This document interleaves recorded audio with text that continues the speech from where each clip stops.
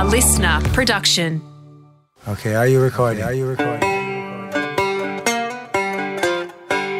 Welcome y'all to episode 2, part A of the Howie Games Artist Series, starring part-time triathlete, full-time actor, Daniel MacPherson. We got no comms, no exfil, one of the most dangerous places on Earth. That was the plan, right? Yeah, that was the plan. Dan is the type of person we love on this podcast because when he is asked whether he can do something, he says, yeah, no worries, easy, I can do that. And then he goes and learns how to do it and gets it done really well.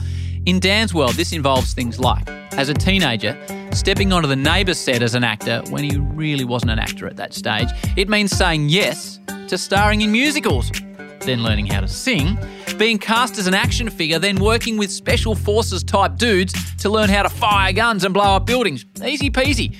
I guess in many ways this is an in-depth look at the life of an actor, from the lows of constant rejection at auditions to the thrill of landing the gig that takes your career to the next level. And there's plenty of sport chat as well. This pod has left me with all sorts of athletes that I now find myself really invested in. I really care about their performances. I get nervous, really nervous, when Sally Fitzgibbon surfs. I cheer my guts out when Paddy Mills steps on the court. I was roaring, like half the country, I presume, for Dan Ricciardo at Monza, and ideally want Mitch Marsh to have the success he craves. And now I have an actor to cheer for. I really want Dan MacPherson to land his dream role because, as you're about to hear from his story, he deserves it because he has given his career his all. You can catch Dan dominating in his brand new show. It's a US science fiction drama called Foundation. It's on Apple TV from September 24. Check it out. Enjoy the story of Joel Samuels from Neighbours, PC Cameron Tate from The Bill, Jack Keenan from Wild Boys, Sergeant Samuel Wyatt from Strike Back, Dan MacPherson from Cronulla. Warning, the Howie Games Artist Series accepts no responsibility for the poor acting attempts in this episode by the host of the show. He is not licensed, skilled, or equipped to be attempting such things. Thank you.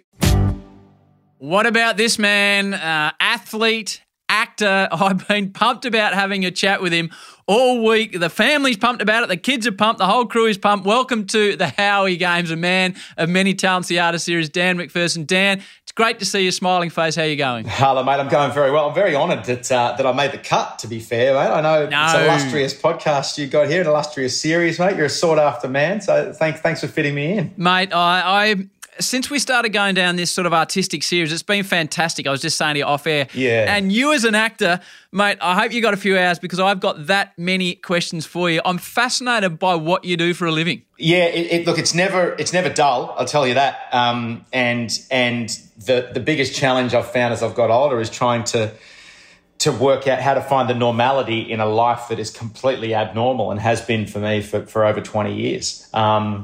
I've got plenty of time to chat about it, mate. As long as I don't bore your ears off, mate, I'm happy to go. Well, mate, you're in lockdown at the moment, so you're a captive audience, so I've got you covered. Before we get, and just a little, we're doing something for the first time on the show as well, which we'll do later in the show, which could be a train wreck on my account. I said to you earlier on, mate, can you send me an email of a script and you show me how you run through a script? So later on in the show, I'm going to play a part and we're going with your hit show Strike Back. So I'm looking forward to this because I couldn't act my way out of a paper bag, but I'm pumped you sent it through. It fascinated me seeing what it's all about. Right, absolutely. That was. I've actually sent you through the first audition scene that I ever got for Strike Back in about 2016, and I had to dig through my emails. Oh, that's a pretty good one.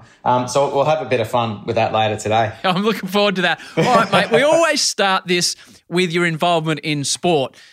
And some of the guests have an involvement in sport, others don't, but you have a tremendous involvement in sport, mate. So just before we get to the sport and triathlon, just tell me a little bit about where you grew up and what was your influence as far as being outside and playing games, because obviously you've been a big part of your life. Yeah, absolutely. So I grew up in a town called Cronulla, about 45 minutes south of Sydney. Coastal town, beach town, home of the mighty Cronulla Sharks. Yes. Infamous for some other race riots you may have heard of as well. So it's got a checkered history.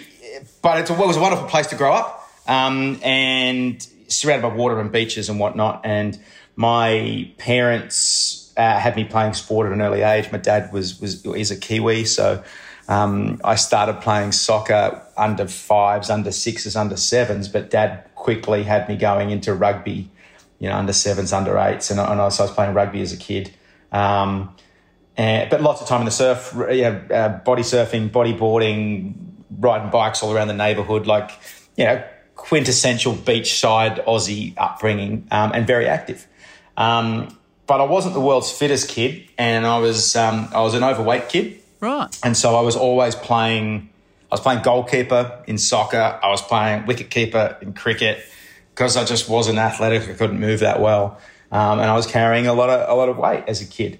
So it wasn't until my rugby coach, a guy called John Holt, who started the Kernel Triathlon Series up here in Sydney, he put on a kids triathlon series, and I started racing that with a couple of mates from my footy side. We were 11 years old when we did our first triathlon, and that changed my life. But I didn't know that at the time. But it began to change my body, and it began to change my fitness, and it began to change everything in those teenage years when you're 11, 12, 13 and you've been an overweight kid, and then suddenly you're 14 or 15 and you're ripped and you're fit and you're out in the surf every day and you can do whatever you want. And that ultimately led to how I met my first acting manager. But yeah, it all started back there really when I started triathlons at age 11. And what was it about triathlon that grabbed you? Because you described your own physical shape. My daughter loves the triathlons. It's not something you can just slip into and get puffed on the start of the first swim. It's a very physically demanding sport, mate. Yeah, I think even thinking back, I used to put my shoes on and run up the street. We lived at the bottom of a hill, the family home where we grew up, so I'd have to run 400 or 500 metres up this hill and then run around the block. And I look back at it now, I was only running less than 2K, but I was 11 years old when I was making sure that I strapped on my running shoes and got my gear on and got out the door. And so there was things about it that, one, I loved moving. I loved, and I still do to this day, whether it's walking, running, hiking, cycling, whatever. But that was probably where I discovered it as a young man. And I realised that I had this quite strong internal voice, internal discipline that I was able to tap into at that age. And that's something that served me well throughout the rest of my life and my career. But that was probably when I discovered it, I guess. So triathlon itself, how serious? And I want to get to a couple of urban myths that are true or not about you, whether you're actually discovered doing a triathlon. We will get to that. Yeah. But how involved did you get with triathlon, and was it a potential career path at one stage? We'll get to Hawaii, etc. But how seriously did you take it? As a junior, I grew up in Cronulla in the era of Chris McCormack and Craig Alexander and McKeely Jones, and Greg Welsh won Hawaii, their first Australian to win Hawaii in 1994. These were the guys at the local triathlon club, and these are the guys that I'd see at swim training every afternoon at Caringbah Pool. And we were the juniors looking up at these guys who were the best in the world at the time and real pioneers of the sport. So it really kind of influenced us and inspired us to see that we were so close to the best in the world. And these guys were going off and living in San Diego and living in Boulder and racing in Europe and doing that whole thing. And that was just Macca and Crowe and MJ and Welshie, and we'd have VB twisties after a Wednesday night club run. We'd sneak a couple out of the esky because we were 16, and me and my mates would be around the back of the club having a sneaky beer with these guys that were the best in the world. So I was certainly inspired to be good, and my coach down here was taking over the talented athlete program at New South Wales Institute of Sport when I was about 15 or 16. It was 15 or 16, and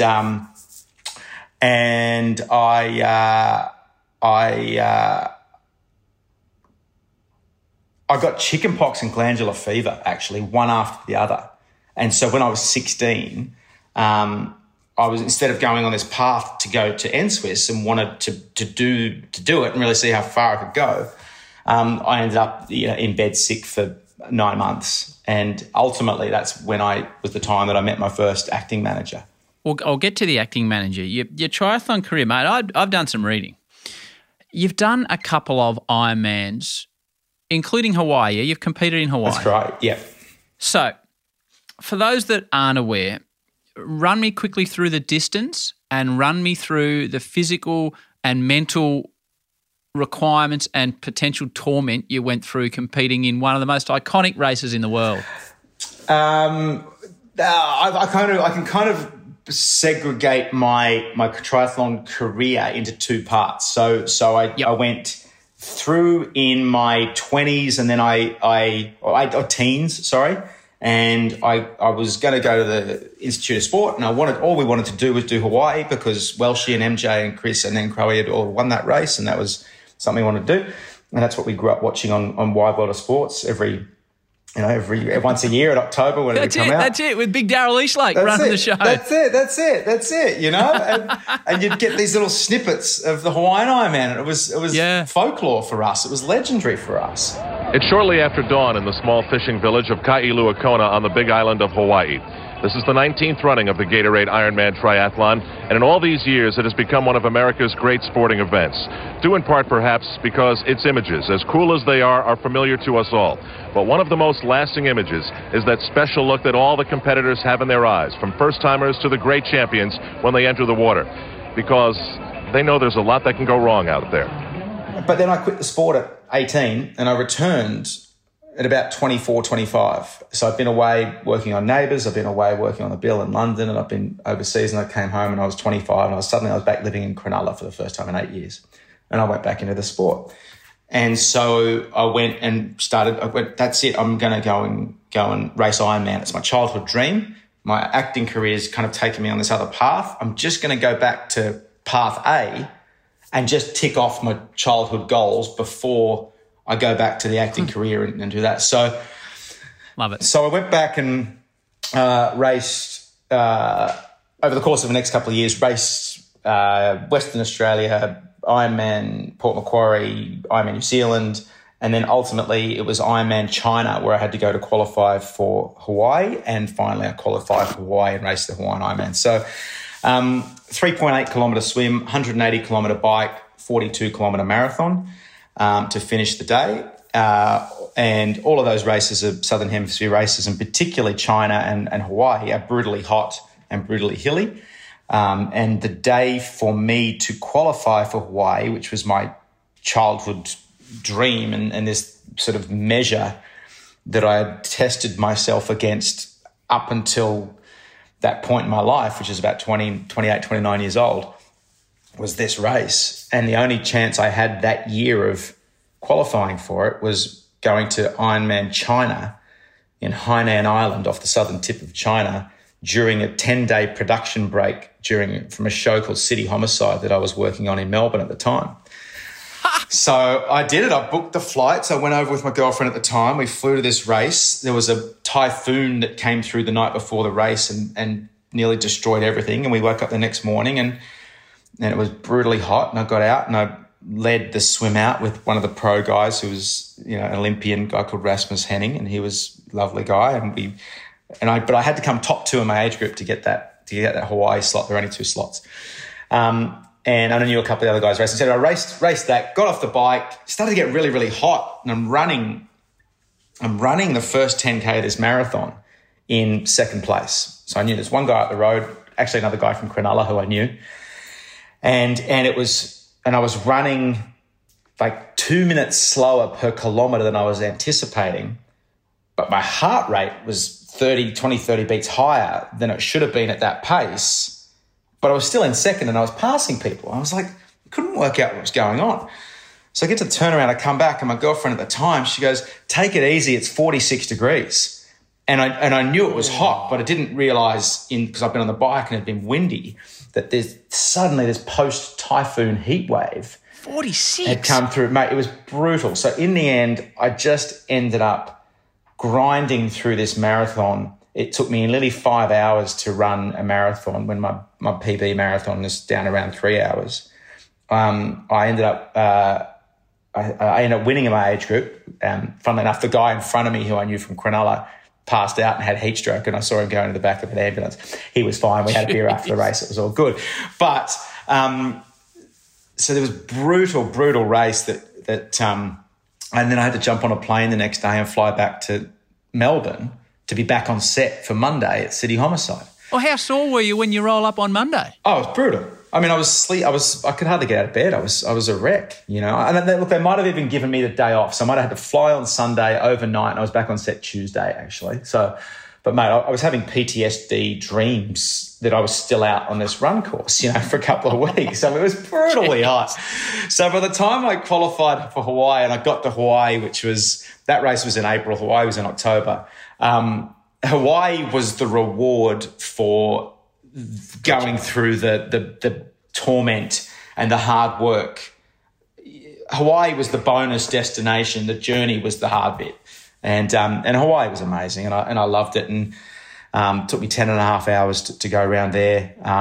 And I got the full experience. I had a beautiful, great swim getting whacked around by all these other German athletes in the waters off Hawaii. I got to experience a beautiful windy day up to the turnaround at Kauai and Harvey and back, which is all this iconic stuff that I'd grown up watching. And then I ran out to the Energy Lab, which is this iconic turnaround point in the big island out there. And the wheels completely fell off and I couldn't keep any fluid down. And I had 12 of the most agonising kilometres I could getting back into town, which is exactly what you sign up for, right? Like, so I got the full experience. So on that, if we were doing the sports podcast, I'll ask you, in those last 12K, Dan, where do you take yourself mentally? Because at that stage, I presume it is mental rather than physical. Yeah, and I'd thrown my toys out of the pram. I knew that, all right, my body was shutting down. I couldn't keep fluid down. My stomach was I looked like I was about 7 months pregnant. You know, like the body was just going, okay, we're not digesting food. We're not processing fluid right now. And I went to some really dark places and I didn't, in hindsight, probably I didn't have the intense focus or the ability to go as deep and as disciplined as I did in China 6 months earlier to get the spot, because in Hawaii I wasn't racing for anything other than to finish the Ironman. And so the carrot was a bit different. But when suddenly I got to 3 or 4 kilometres to go and with 2K to go, there's a big hill. It's a famous hill where Mark Allen and Dave Scott raced up the big hill there at Pay and Save. And I was running up that hill, and that's at the 40-kilometre mark. And I had this euphoria, this euphoric kind of floating painlessness came over me of going, oh, my God, I've done it. And it's all downhill, and I've got 2K to go, and I'm going to finish on a Elite Drive. And I suddenly thought, well, if I've been racing for 10 hours and it feels like this, what's it like to race for 20 hours? Or what's it like to race for 50 hours? And I relayed that story to some friends at the finish line. I went, you're nuts, mate. You're absolutely nuts. Brian, you're home.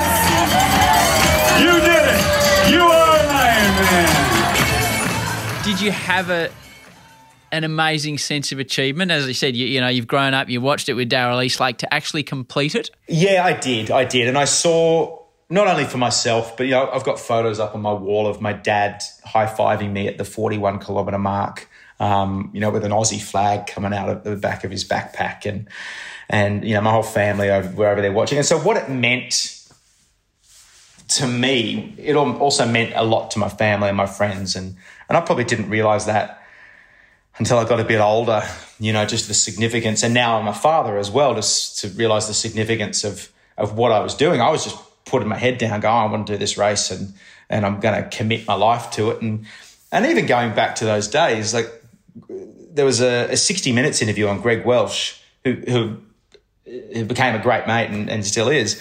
But he said, when I went to win the Hawaiian Ironman, I devoted, 6 months of my life every year to that race. And the result, I could turn around and say, that first place or that second place or whatever he came that year, that's what my last 6 months was about. That 6 months of effort gets quantified by that number. So going back to, I really took what Greg Welsh said in that interview to heart and sort of would go off and really compartmentalise areas of my life for certain rewards and probably still do to this day. One more on sport. Yep. And you were coming back from Ireland or somewhere, and I saw on social media in quarantine again, which you're in at the moment, unfortunately. And I've seen your obsession with the Liverpool Football Club. So I think I sent you an episode with the great Craig Johnston to try and help you get through quarantine. Why the obsession with Liverpool? My grandfather and namesake Daniel MacPherson was born up there. Right. So I moved to my parents packed up and moved us to London when I was 8 years old. So I was there 8, 9, 10 and 11. My brother and my sister wasn't born at the time, and we lived in the UK, and I went to school over there for a couple of years. And that was around the time Craig was playing. And so there was an Australian connection. It was probably the first real Australian connection in Premier League football. And my granddad was up there, and at that point, I was 8 years old. They were red. They were cool. They were winning. Of course you want to jump on that team. But then as I got to know more and more about the club and about the team, I realised there was a familial connection in there, and that over the course of now, it's 30-something years of my life, those moments, whether it be watching the European Cup final with my dad, in Istanbul, in 2005.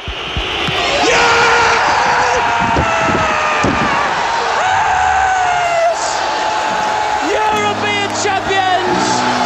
Jerzy Dudek with the penalty save! Tears around the Liverpool fans! It's the ultimate final! What a night! What a night! Or like being in Harry Kewell with the groin. Exactly. Or being I remember I was in Thailand in an FA Cup final against West Ham. Yeah. West Ham Villa. No. West Ham, yeah.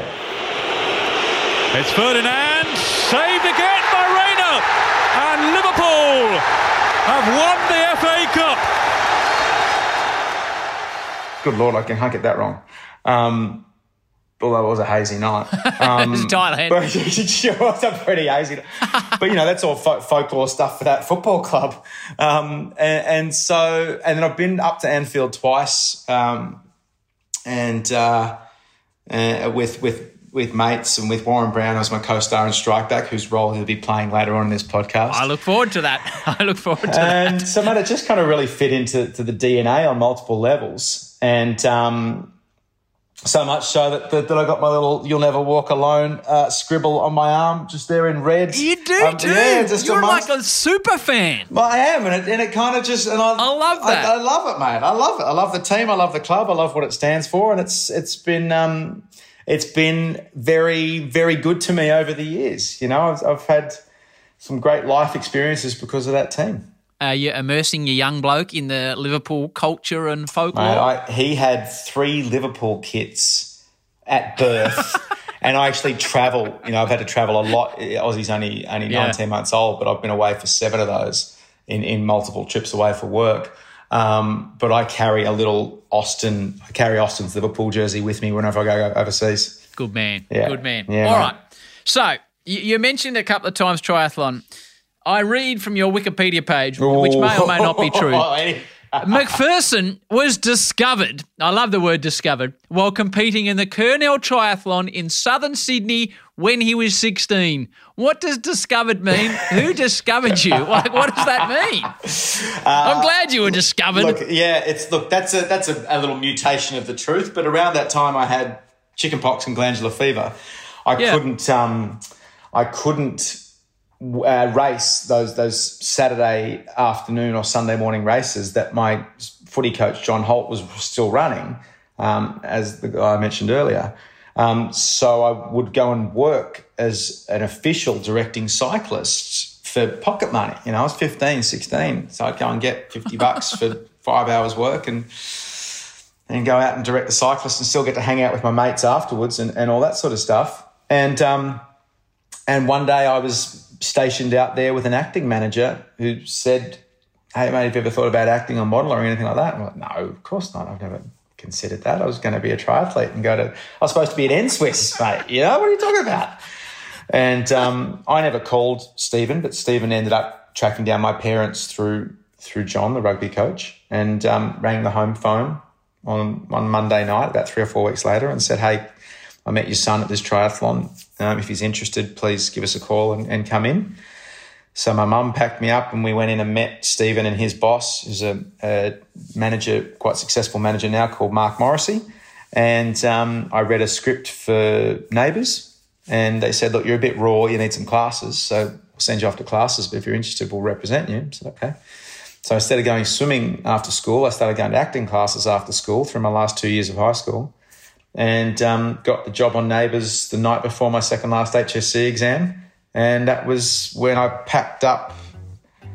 That was in November, and I packed up in January, end of January, and moved to Melbourne February 1998 at 17 years old to start Neighbours. Back to Dan in a moment. Next up on the Artist Series, I can't really believe we have this man on as a guest. One of the biggest recording artists on the planet. This fella is a seriously big deal. His name is Kevin Parker, a.k.a. Tame Impala, if you don't mind. He's from Perth. He's the Fremantle Dockers' #1 ticket holder, and Kev's story is quite incredible. From drum lessons as a little bloke to absolute superstardom. Kevin has achieved so much success, but like so many who are elite at what they do, Kev, he's never satisfied. He's always pushing forward. Well, I guess when people are introduced to your music now, they know The Less I Know, The Better, Triple J, biggest song of the decade. Yep. Which on YouTube, that one, do you know how many people have watched that on YouTube? We talked about Spotify. How many people do you reckon have watched The Less I Know, The Better's film clip on YouTube? A lot less than Spotify. I know that. I don't know how many. 50 million? 101 million people have watched that YouTube clip. 101 million, Kev. Damn, I knew I should have been in it. Yeah, you missed an opportunity there. That is a tremendous. Yeah. I don't know what the word is. 6 million people have woke up and thought, I want to listen to Kevin Parker today. Yeah. That's unbelievable. Yeah. It must fill you with joy. It does.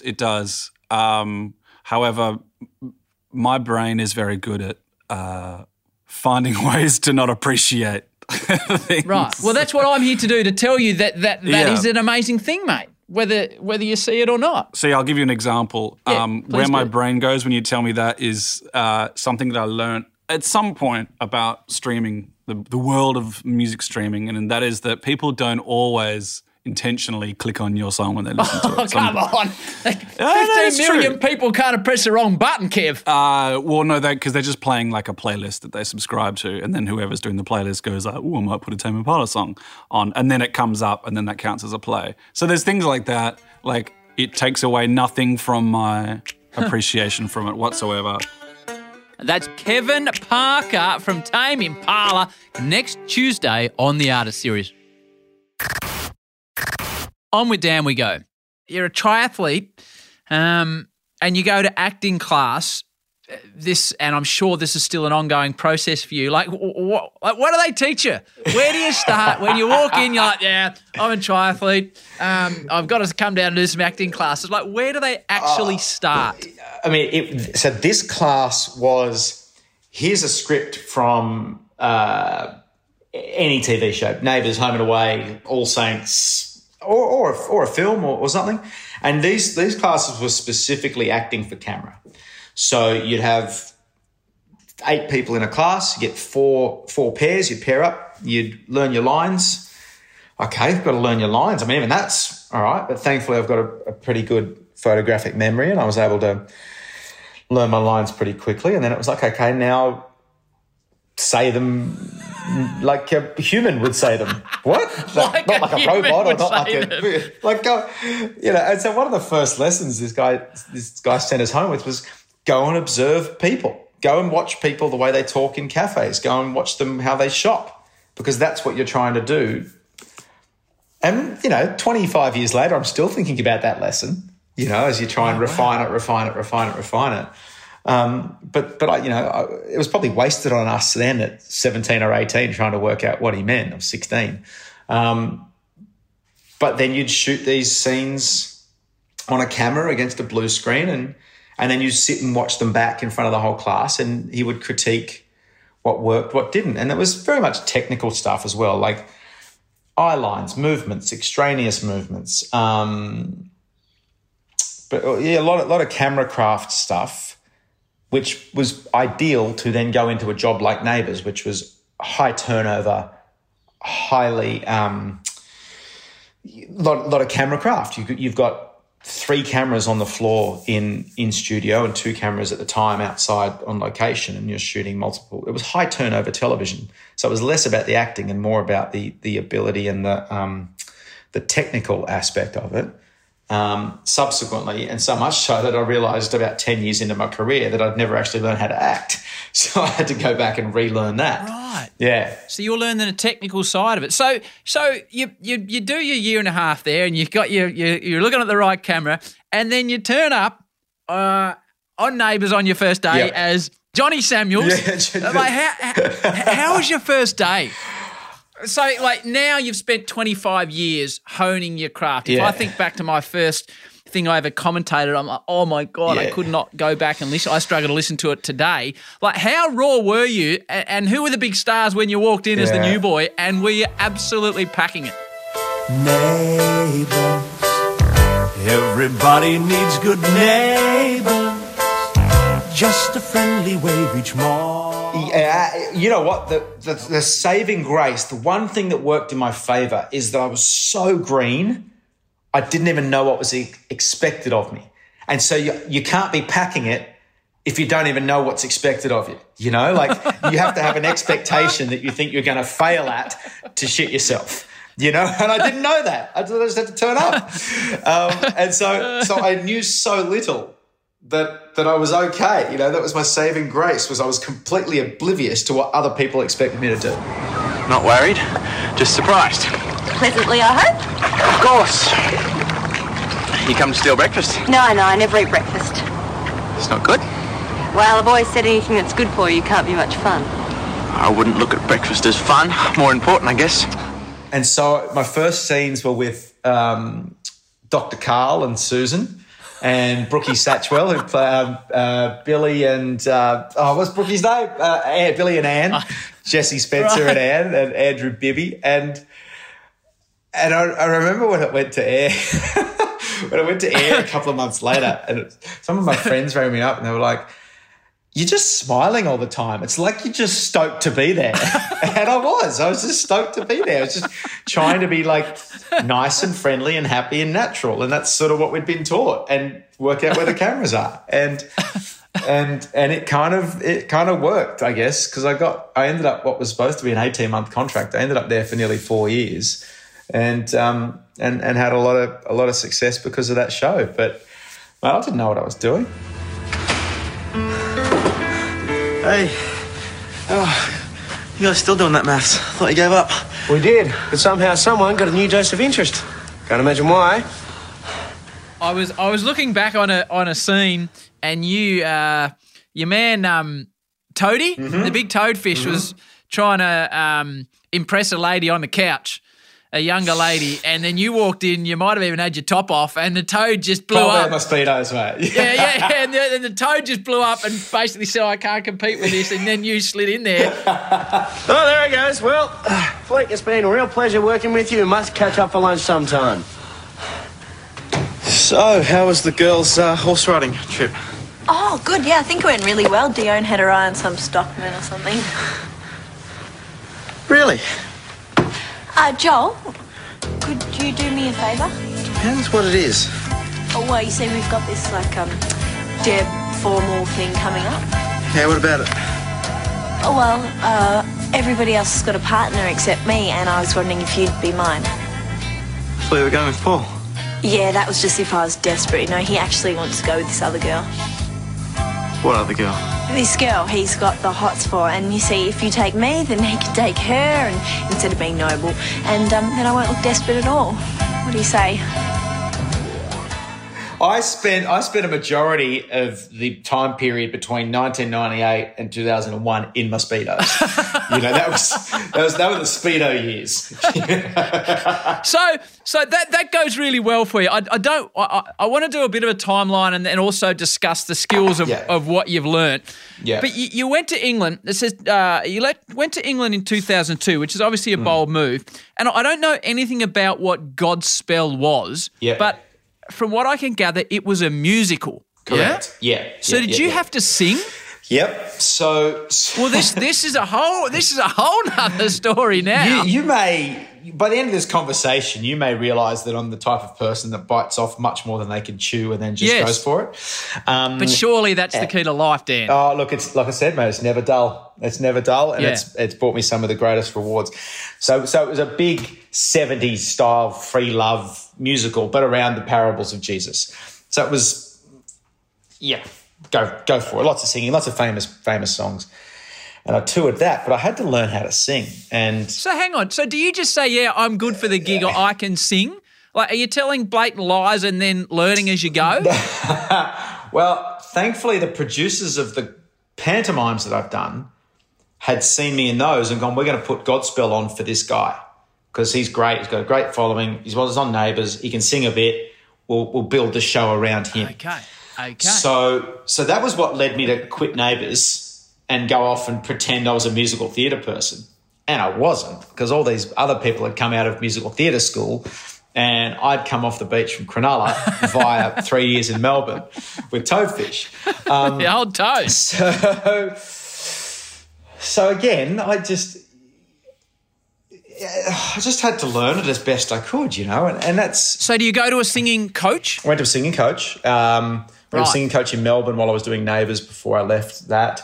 And then they work very hard with you. Look, they've still got, even going back 20 years, there was still a lot of computer programs that could make people sound a lot better than they could. And I'm sure that I owe the sound engineer and the sound mixer on Godspell a few beers for saving my backside on multiple occasions. So, but it went well, and we toured, 16 weeks around the UK, and I was 21 and single and touring with my best mate, who was the other lead guy in the show, and we had a great time. It was, and ultimately it was Godspell, the producer of Godspell's brother, who was the head of ITV at the time, who came and saw the show, and they were recasting the bill, and he said, well, let's get that guy on the bill. He's great.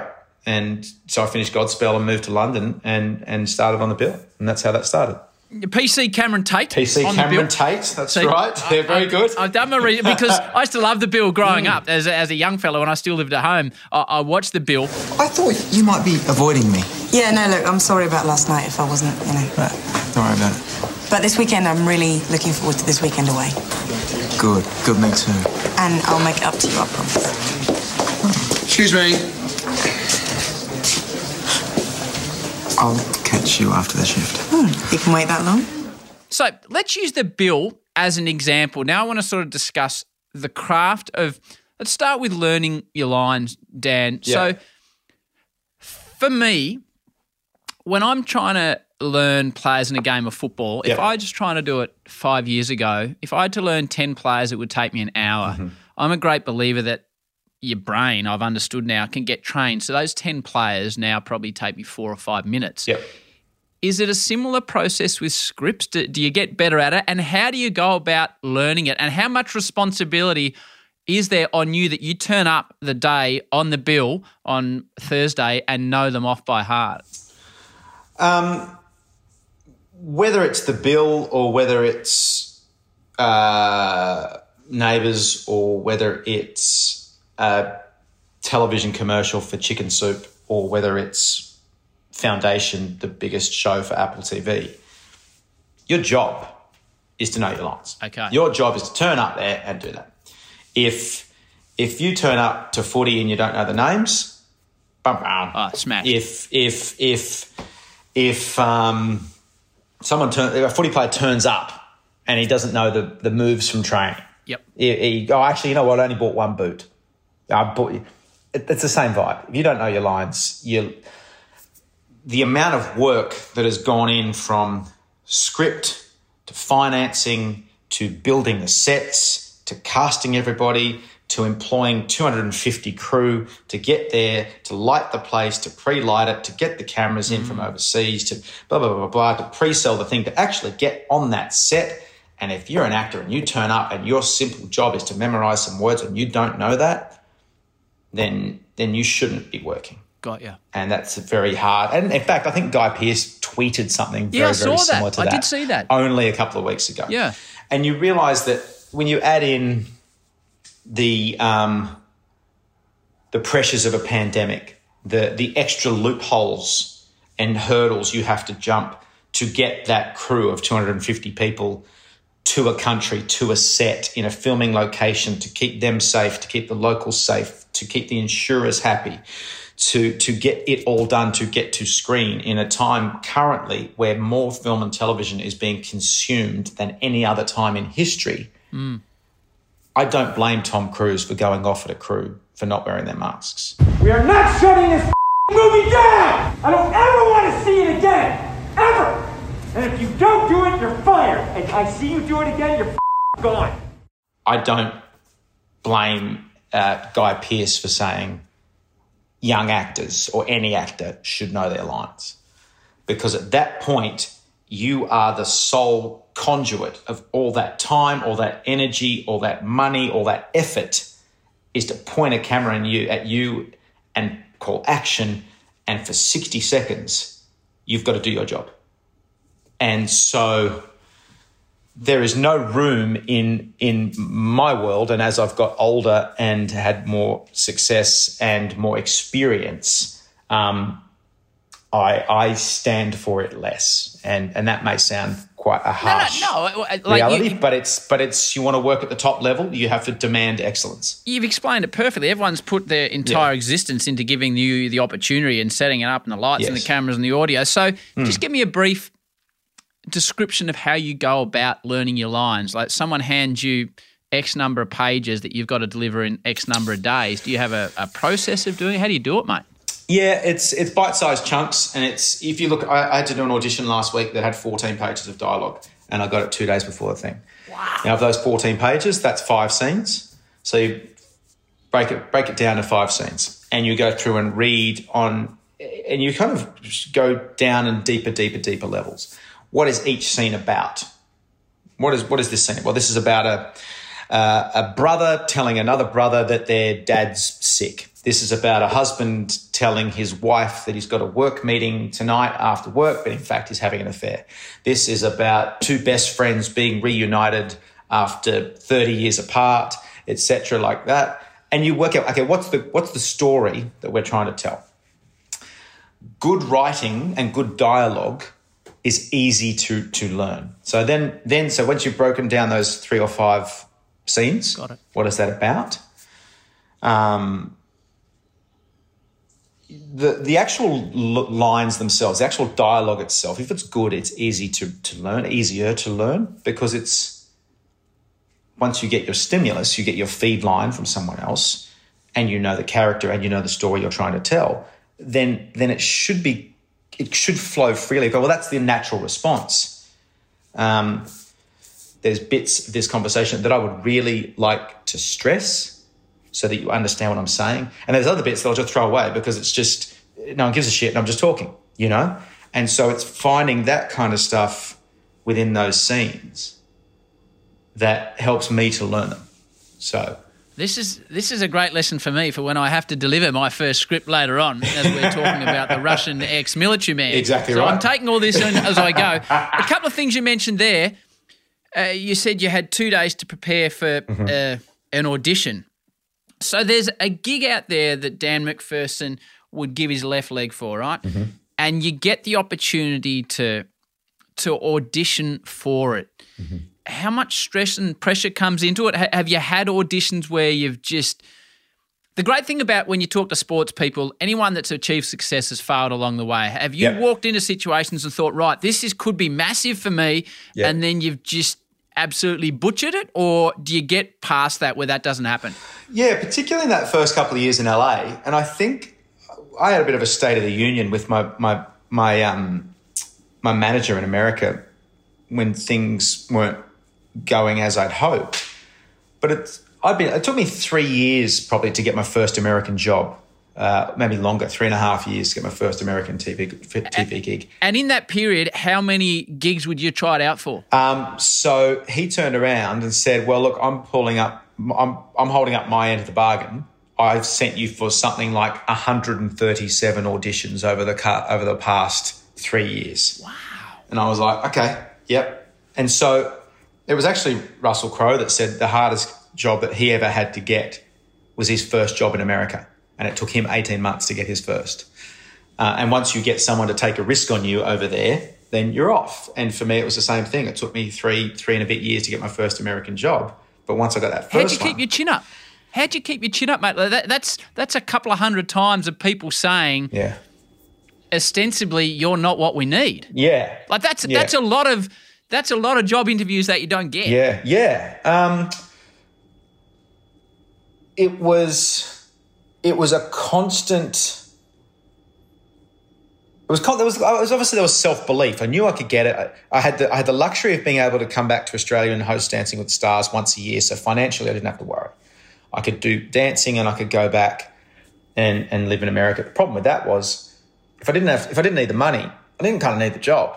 And so I was riding my bike in Malibu more than I was learning my lines, which is a lovely lifestyle, Howie, but it wasn't getting me a job. It sounds all right to me, though. Yeah, but it wasn't too bad. But I had to realise, okay, the guys that are getting the jobs, what are they doing that I'm not? What's going on here? And so I'd watch the shows that I didn't get. I'd watch the guys that, okay, well, actually, no, he's pretty good. All right. So, man, I just had to keep my head down, keep working, keep improving. And the epiphany for me came in the halfway point of a marathon at an Ironman in Germany in 2014. And I was same place I'd been in Hawaii, same place I'd been in China, halfway through the marathon, wheels falling off, chucking my toys out of the pram going, what am I still doing this sport for? And I had this moment of clarity where I went, why don't I take all this effort that it's taken to get to a start line of another Ironman and put that into my acting career? And so I realised that the 30 hours a week that I was training for this race to travel to Europe and have a holiday and hang out with my mates and my partner at the time and all this sort of stuff, fantastic way to spend your life, fantastic way to invest your time in your health and your happiness and whatnot. But at odds with what I was trying to do in America with my career. So I quit that race on the spot, put my hand up, jumped in an ambulance, went to the med tent. Mid-race? On the spot. 22 kilometres in. Went to the German med tent. They gave me 4 litres of IV fluid. I met Zoe, my wife at the time, back at the finish line. I had 2 steins of beer in one in each hand. She said, "What are you doing? What happened?" And I was like, I've had this epiphany. I'm quitting triathlon. I'm quitting riding my bike. I'm going to put all this effort into my acting career. She said, okay, cool. And so I went back to LA. We went back to LA after that trip, and I did exactly that. And I got my first American job 3 months later. And so there's a million questions to ask you about there. Yep. Just short and sharp. You've gone for audition number 164 and you've missed out. Yep. Do you get a phone call? Is it your agent? How do you find out that you... And I say this respectfully. How do you find out that in the eyes of the people that are casting it that you failed yet again? How do you get the word? So the American terminology is it's not moving forward. This one they loved you. It's not moving forward this time. It's not you, it's me. It's not you, it's me. That's we'll what it sounds like. So I had a lot of this one isn't moving forward. Okay, right. Cool. But what happened over the course of a couple of years, mate? This one's not moving forward. I'm sorry. Okay, cool. Not this time, Dan. It's not moving forward. I'm sorry. Okay, cool. But it sounds like to me it is moving forward, just not with you. Exactly right. And that took me a few years to work that out as well. Right. So there's sort of 5 levels, 5 steps of these auditions. You get a general audition or generally a self-tape, but back then you're in the room. It's fascinating. Then you get a callback. So you get like in a second time, generally in the room with the casting agent. So they're refining it. Let's say they've got 1,000 guys. Now they're down to 500 or 400 or 500 down to 200 or whatever. Then Then the third step is a producers or directors session where you go back a third time and you've got the producers and the directors in the room. And then the fourth time might be another one of those, or it might then be a network test. So the final level of this is a network test, which means you're down to the top 2, top 3, top 5 guys or girls for that role. To get from the producer's session to the network test, you negotiate your entire contract. You negotiate money, you negotiate dates, you negotiate time off, you negotiate flights, you negotiate everything as though you have the job before you can go to the final level, which is the network test. Then you go and do it again for the heads of the network, head of NBC, head of CBS, head of Paramount, head of Sony, head of whoever, and they go, yeah, that guy's good, or that guy's good, or that guy's good, or no. And that whole contract, the whole dream, the whole money that you've gone, I'm about to get this massive windfall and get this, evaporates in a phone call. So, I mean, that's brutal. It's brutal. So we've had days where we've woken up and there's been a call at 7 a.m. going, hey, that job you auditioned for 6 weeks ago, they can't find the person. You've got a network test today. We have to negotiate the test offer now at 7 a.m. so you can be there at 11 a.m. at Sony to do it. Really? And this wasn't for me. This was for a friend. But and you got to do the test, but you can't step on that stage until the contract's signed, and it's 7 years in Hawaii, and you've got to move to Hawaii in 2 weeks. Far out. For 7 years. So scrambling around and do the thing, sign the contract, and at 7 o'clock that night, pretending not to look at the phone, the phone call rings and went, sorry, it went to the other person. Oh. And you go back to square one. But for that 12-hour period, it's all systems go. I don't have to worry about money for the next 7 years. I'm going to be on TV. We're going to live in Hawaii. We're going to be doing this. It's like I've got a job. And then 12 hours later, sorry, other person. And that's the highs and lows. And that's what some people thrive on. And I'm thankfully one of those people. And some people can't stand. And that's why they pack up and leave LA. That's the end of Daniel MacPherson Part A. Hollywood awaits in Part B, as does some really poor acting by me. Listener.